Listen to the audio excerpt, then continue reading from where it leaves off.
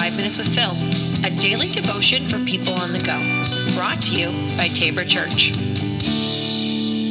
Welcome back to the podcast. This is 5 Minutes with Phil. All right, I'm back behind the mic. I know it's a Tuesday. Missed Monday as well. I was trying to catch up on some things based on a trip from the weekend. So I'm glad to be back behind the mic here and to be able to bring you more Easter stories about Easter people. And John chapter 21, we'll spend a couple of days here with this passage because it's a little bit longer. But, it's funny how, John 21 is even there because, in John chapter 20, the way it ends, it seems like that's what you would end the book with. It says the disciples saw Jesus do many other miraculous signs in addition to the ones recorded in this book. But these are written so that you may continue to believe that Jesus is the Messiah, the Son of God, and that by believing in him, you will have life by the power of his name. So it seems to me John should just end there, right? Like he should cut off at John chapter 20. And it's like many other things were written, many other stuff was done, miraculous stuff. Jesus said some cool things. Not everything was captured here. Why was this written?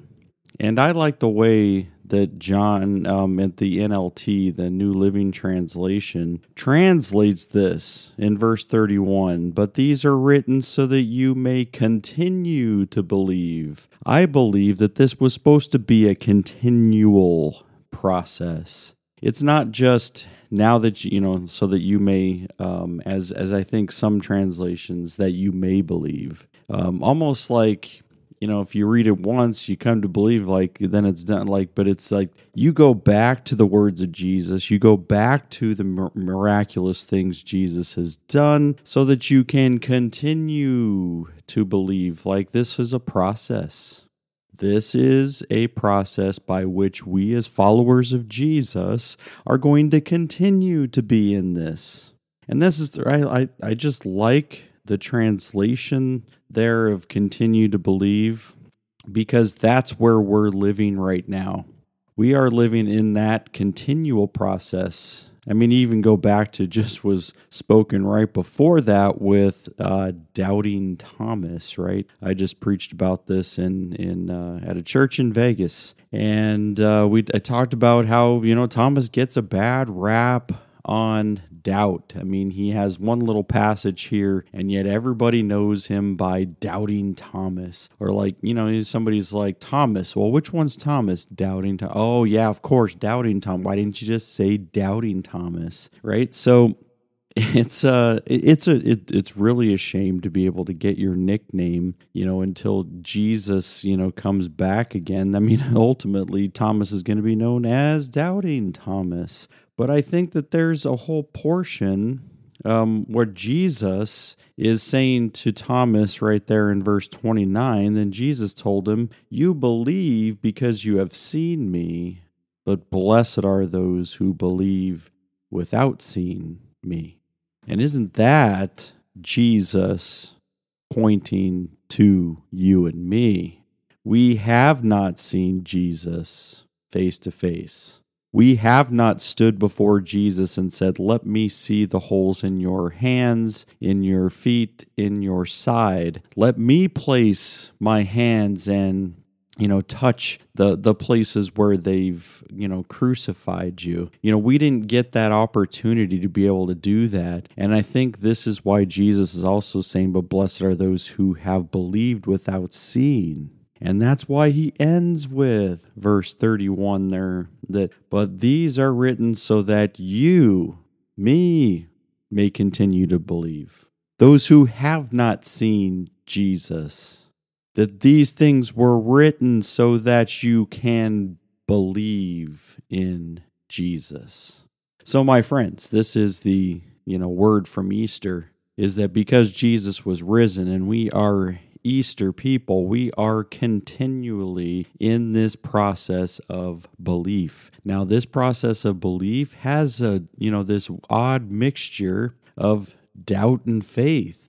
You know, I was, again, going back to the message that I was preaching on Sunday at the church in Vegas, is that I was talking about how, you know, in any time, you know, a life of faith, you're going to have doubt.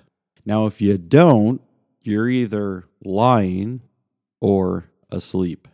And that is simple fact.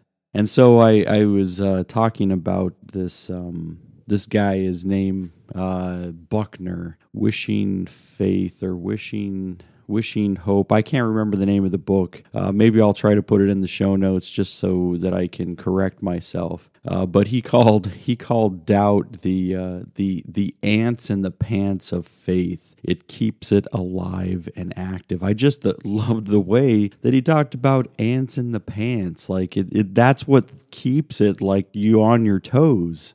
It's what keeps it moving. Because if you've got doubt, and we're confessing that, everybody who has lived a life of faith is and has doubts. It's just, what are you going to do with them? Are we going to ignore it and say, no, I've never done that. I've never doubted. I've always been strong. For what? For what sake? For whose sake? For your own sake? Or you're actually trying to convince somebody else? Like this, it doesn't fool anybody. Everybody's doubted. And so it's what we do with it, and that's the part where it keeps your faith active. And that's what I want to challenge you with today, is how is it that you've seen doubt kind of keep your faith active and alive? I know it's done for me, that I've continued to question. I've continued to say, well, that doesn't make sense. Let's dig into that. Hey, I don't know about that. Like, let's try to figure this out. And those are the things that keep it active. So I want you to ask yourself that. Where have you seen doubts that you've had? And how has it kept your faith active? All right, we're going to be back tomorrow. I know I was going to say we'd get to 21, but because 20, there were so many things in there that of course, let's jump into that first. And now, tomorrow, the rest of this week, we'll start tackling 21. So until then, take care.